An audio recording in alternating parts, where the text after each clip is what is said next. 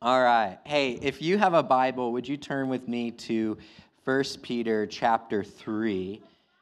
If you are going to use one of our red pew Bibles in the chair in front of you, 1 Peter chapter 3 is on page 589. 589. Growing up, I did not like broccoli. In fact, I didn't care for most vegetables when I was a kid. I still don't care for asparagus. I'll eat it, but I don't like it. What about you? Did you grow up having a food, maybe a vegetable that you did not like and you did not like it? What was it? Meat? Okay. Yeah. Well, I like broccoli now, but as a parent now, and as I'm trying to feed my kids, I have realized that sometimes we give food to our kids that is good for them, even if they don't think that it tastes good. And we can apply that to a lot of things in life. We do things because they're good. One of our family mottos, things that we sort of values that we hold at our household is sometimes we do things because they're the right thing to do, even if we don't want to do them. And that's one of our family mottos. Sometimes we eat broccoli, even though we don't want to eat broccoli, because it's good to eat broccoli. And this morning, we're going to look at a passage in Scripture that on the surface is hard to swallow. In fact, I wanted to skip it. A couple weeks ago, I was trying to lay out the rest of 1 Peter with how many weeks we had left and what I wanted to get at. And there were 8 more sections in 1 Peter, but we only had 5 more weeks. And so I cut 3 of those sections, and I wanted to cut this section. But I remembered sometimes we do things because they're right to do, not because we're going to enjoy it. Because I think this passage is going to be hard. Maybe you've read this passage before and it didn't sit well with you. But at Story Church, we believe that what Paul says in 2 Timothy 3 is true. When he writes, all Scripture is breathed out by God and is profitable for teaching, reproof, correction, and training in righteousness. The man of God may be complete, equipped for every good work. We believe that this passage is good for us. And so I'm going to ask that you would give me patience as I teach this passage. Give me grace if I misspeak. And let's learn together as we look at this passage. There's 3 things I want us to see here. You'll see these points in the bulletin. First, we're going to look at the way of Jesus. Second, we're going to look at the dance of marriage. And finally, we're going to look at the freedom of the gospel. So the way of Jesus, the dance of marriage, and the freedom of the gospel. Let's read 1 Peter chapter 3, verses 1 through 7. Likewise, wives, be subject to your own husbands, so that even if some do not obey the word, they may be won without a word by the conduct of their wives, when they see your respectful and pure conduct. Do not let your adorning be external, the braiding of hair and the putting on of gold jewelry or the clothing you wear, but let your adorning be the hidden person of the heart, with the imperishable beauty of a gentle and quiet spirit, which in God's sight is very precious. For this is how the holy women who hoped in God used to adorn themselves, by submitting to their own husbands, as Sarah obeyed Abraham, calling him Lord. And you are her children if you do good and do not fear anything that is frightening. Likewise, husbands, live with your wives in an understanding way, showing honor to the woman as the weaker vessel, since they are heirs with you of the grace of life, so that your prayers may not be hindered. Heavenly Father, we thank you for your word, and we do trust that it is good for us. And so we pray now, would you give us a spirit of comfort and a spirit of illumination, Lord, that we could peer into the depths of your love and grace even further. Remind us of the gospel, that you do love us. In Jesus' name we pray. Amen. All right, first, the way of Jesus. Did you notice how Peter begins each of his sections? The first to the wives and the second to the husbands? He begins both of those sections with the word likewise.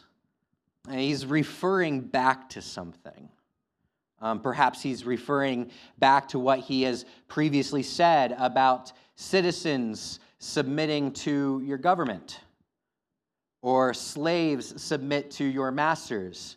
Likewise, wives submit to your husbands, but husbands submit to your wives. He doesn't say that. I don't think that his likewise is referring to the government and society or masters and slaves. I think that Peter is referring to verse 21 of chapter 2, when Peter writes, "To this you have been called, because Christ also suffered for you, leaving you an example so that you might follow in his steps." Peter is saying, look to Jesus. Like Jesus, husbands and wives, you're supposed to do something. Like Jesus, who willingly chose to serve you, husbands and wives, serve one another. Take a posture of service towards one another. Remember what Jesus said in Mark 10. He said, the Son of Man did not come to be served. He did not come to take service from others. No, the Son of Man came to serve and to give his life as a ransom for many. Husbands and wives, be like Jesus. Jesus said that he taught that the rulers of this world, with their authority, they lord it over others. But true greatness in the kingdom of God is humility and lowliness. Husbands and wives, serve one another like Jesus. Jesus said, if you want to be first and greatest in the kingdom of God, you have to become a servant of all. Husbands and wives, serve one another like Jesus. This is the way of Jesus. So follow him. Follow in his footsteps. Last winter, I distinctly remember a particular snowstorm that at the end of that snowstorm, there was about 18 inches of snow up here. Do you guys remember that? And naturally, my kids wanted to go out and play in the snow. And it was a surprise when we got outside and we realized the snow was up halfway up their bodies. They couldn't play in the snow. But if I went in front of them and stomped in the snow and made footprints into the deep snow, they could follow my footprints and my steps out into the middle of the yard, and then we could play together. Peter's saying, follow in the way of Jesus. Follow him, walk where he has gone, get on the path of service. Because Jesus is our example. We're to learn from him, so that the way of Jesus becomes our way too. We're to look at him and practice living like him. Often in our children's bulletins that we've got printed out now, in the younger one, for kids 3 years old, there's often a word like Jesus that will be in dotted lines. And the kids can take their pencils and trace the dotted lines and learn how to spell Jesus.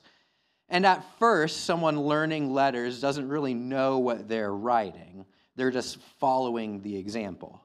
But over time, their muscles learn each stroke. And over time, they learn, oh, I just wrote a J and an E and an S, U, S. Over time, they learn to write Jesus. Jesus, Peter is saying, is our example. Learn from him. Trace his life in yours. Follow his way. Husbands and wives, serve one another like Jesus. It might at first not make sense. At first, you might not get it.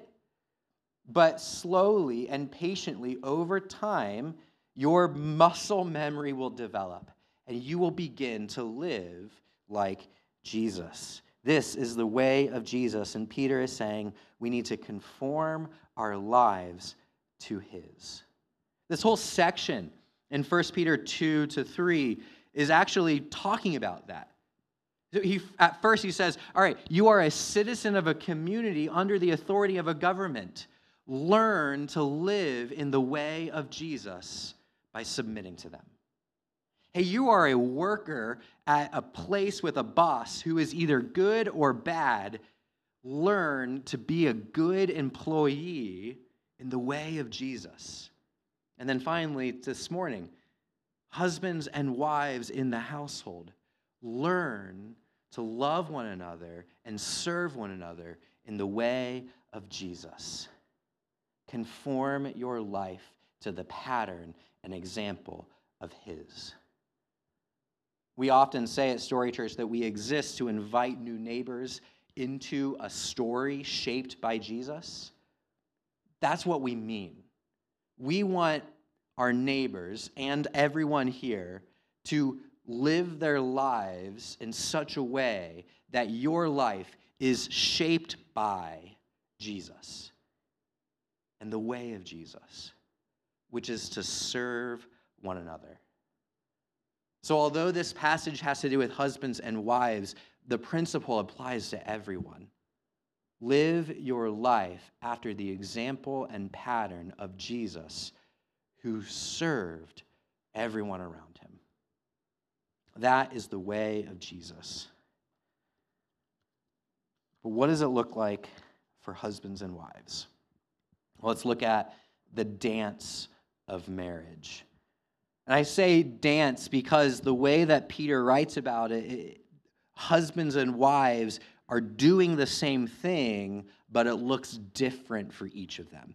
They're both serving one another like Jesus, but the way that the wife does it and the way that the husband does it is different. And so it's a dance. They work together. Husbands and wives follow the way of Jesus. They serve one another in two different ways. Let me just say from the outset here, before we get into the details, that nowhere in Scripture does the Bible give us prescribed set of rules or functions or roles for husbands and wives. Scripture lays out principles of what it looks like for a wife to serve and a husband to serve. But never does Scripture give us prescriptions of this is what a wife is supposed to do and this is what a husband is supposed to do. So let's just be careful that we don't make Scripture say things that it's not saying. But let's do the hard work at learning what is Scripture actually saying. First, Peter says to wives, be subject to your own husbands. And they are to do this with respect and purity. To be subject is to submit oneself to the other.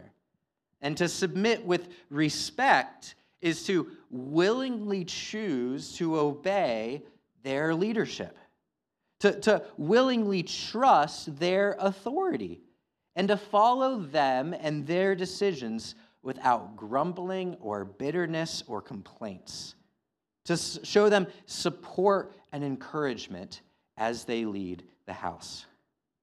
And it's not just in a way of respect. Peter says that they're to be subject to their husbands with a quality of purity. That is, with a life that is characterized by an utmost devotion to God and his will. So both with respect and purity, wives are to submit to their husbands. Peter says that this is particularly true or particularly important for wives who are married to men who do not believe in Jesus. He's speaking to, he says, if some of these women are married to men who do not obey the word, be respectful and pure in your submission. He says that may soften their hearts and they might be won over to the gospel by your conduct. The general principle is that wives are to serve their husbands by submitting to them with respect and purity. One of the ways we do that, one of the ways that takes place, as Peter says, is to cultivate a kind of beauty that is precious in God's eyes. Women today face pressure from every step of the way to step into or uphold a particular style or standard of beauty. Pressure comes from internet, social media, magazines, TV, movies. Pressure comes from family and friends. Sometimes it comes from the people that are closest to us. It's a pressure to adorn oneself with the latest trends and outfits and styles to fit in, to gain approval from the world's eyes. And Peter says, don't let your adorning be with those things. He's not saying, don't care about what you look like. He's not saying, you better dress with the most plain clothes ever. Like, don't put on makeup, don't wear jewelry. He's not saying that. The way that the text is actually written, he's saying, don't pursue the attention of others by means of these things, but instead cultivate a kind of beauty that is precious in God's eyes, who sees into our hidden places, into our hearts. As one person put it, it is the true self, the inner self of the heart, whose clothing is important. And this clothing, unlike the world's, is imperishable, and therefore it is of utmost importance. That wives are to pursue this inner beauty that's characterized by a spirit of gentleness and peace. A quality of meekness that's not influenced by the world, but influenced by God's grace. A spirit of gentleness that's in contrast to being rough. A spirit of being friendly instead of bad-tempered. A spirit of being a kind person who doesn't attack back when they've been attacked. Someone who suffers evil without becoming bitter. This is the very heart of Christ. And Peter says, cultivate that in your heart. This is exactly the heart of Christ, remember? He calls himself gentle and lowly in heart. Gentleness isn't a feminine characteristic. Gentleness is the very heart of God. And Peter says, cultivate God's heart in your own. This is the fruit of the Spirit. Wives, cultivate gentleness and peace as you serve your husband with respect and purity. As an example of the kind of gentle and peaceful, respectful service one's husband, Peter says, look at Sarah from the Old Testament. Look at the wife of Abraham. Look at how she served her husband. She's the mother of all the faithful.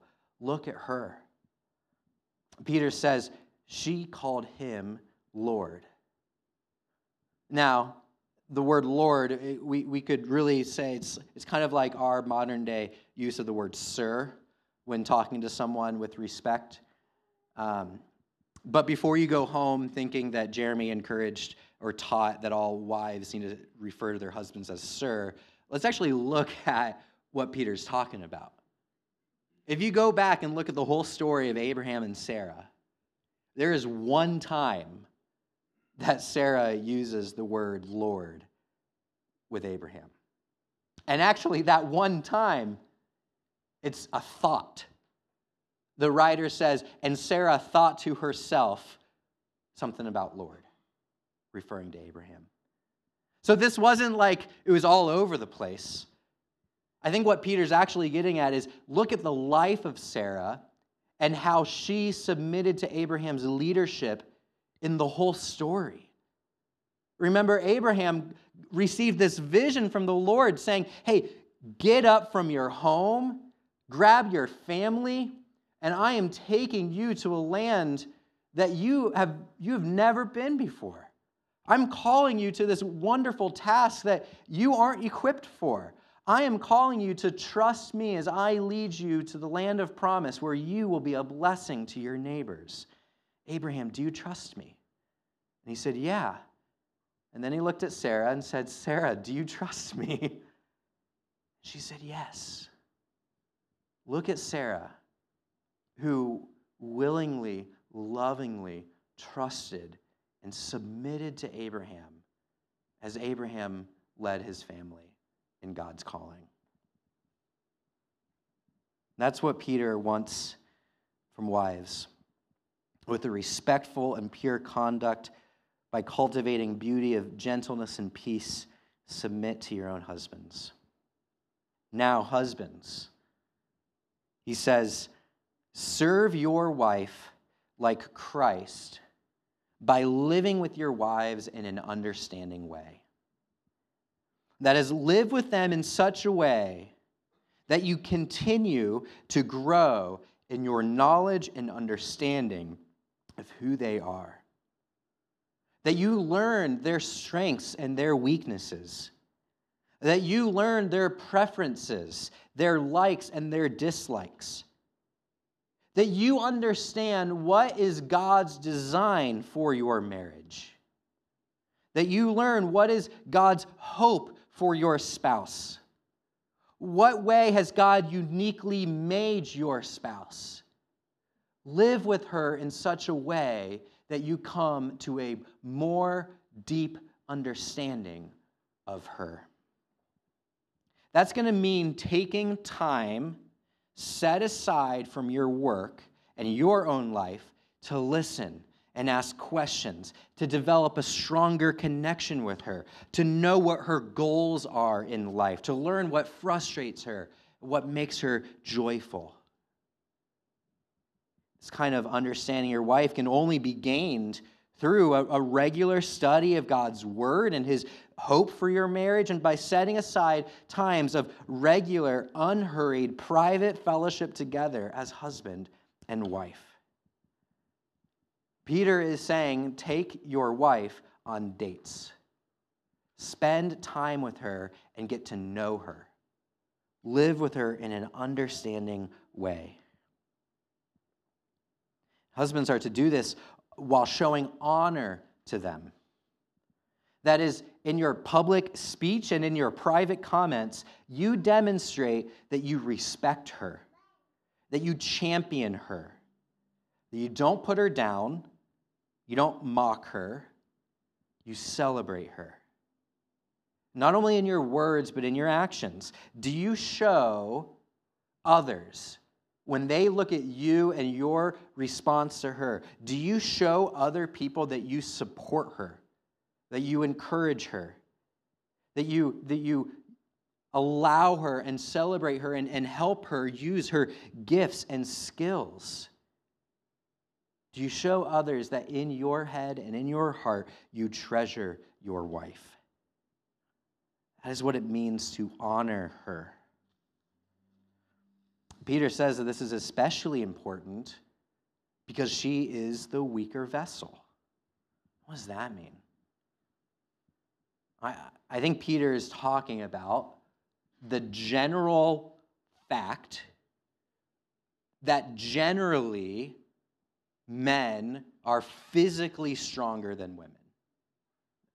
It's not true in every case, but generally that's true. And at the same time, historically, women have been generally treated with less social weight and power. What Peter is saying is women, by and large, are more vulnerable in society than men. Therefore, husbands, honor your wives, just like Jesus sought to bring honor to the most vulnerable in his community. Give them a voice. Show them love. Lift them up. Recognize their value and dignity. Protect them.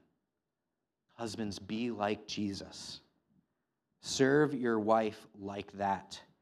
Give up your own preferences for hers. Put your interests aside for the sake of hers. Put her first and her needs above your own. Lay down your life for her. Peter gives us two further reasons why we should serve our wives like this. First, he says, because they are heirs with you of the grace of life. He's reminding us that men and women were made in the image of God, with full dignity, honor, and respect deserved to them. And he's saying that at the end of time, men and women will be brought into the glorious eternal life. Yeah, there might be differences in the dance between husbands and wives, but both men and women receive the grace of God together. Second, he says, husbands, if you don't do this, if you don't serve your wives like this, if you don't lift them up, if you don't protect them, if you don't lead them, your prayers may be hindered. That's right. Peter is saying that your own relationship with God is at stake. Your own fellowship with God is potentially hindered by your failure to love your wives in this way. That's how serious Peter is taking this.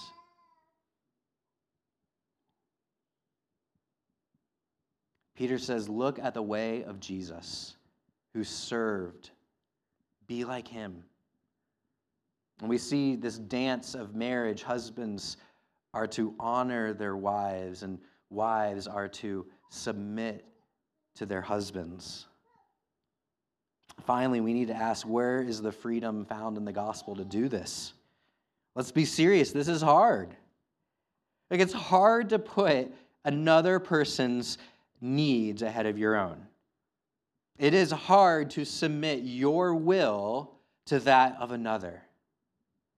It is hard to give up something that you're holding on to in order to better serve the other person. What Peter is asking husbands and wives to do is nothing less than choosing to die little deaths all day long. Here's what I mean. When we think of Jesus as our example, that's what we find. Did Jesus ever submit his will to another? Philippians 2 reminds us that although Jesus was in the form of God, that is very God himself, he did not count equality with God something to be grasped, something to be held onto, but he willingly emptied himself. Never giving up his divinity or his dignity, but he chose to give up his privilege. Why? So that he might take the form of a servant, becoming obedient even to the point of death. Whose will did Jesus become a servant to? His Father's. As Jesus was preparing to head to the cross, we find him in the Garden of Gethsemane, and he is in anxious turmoil and prayer.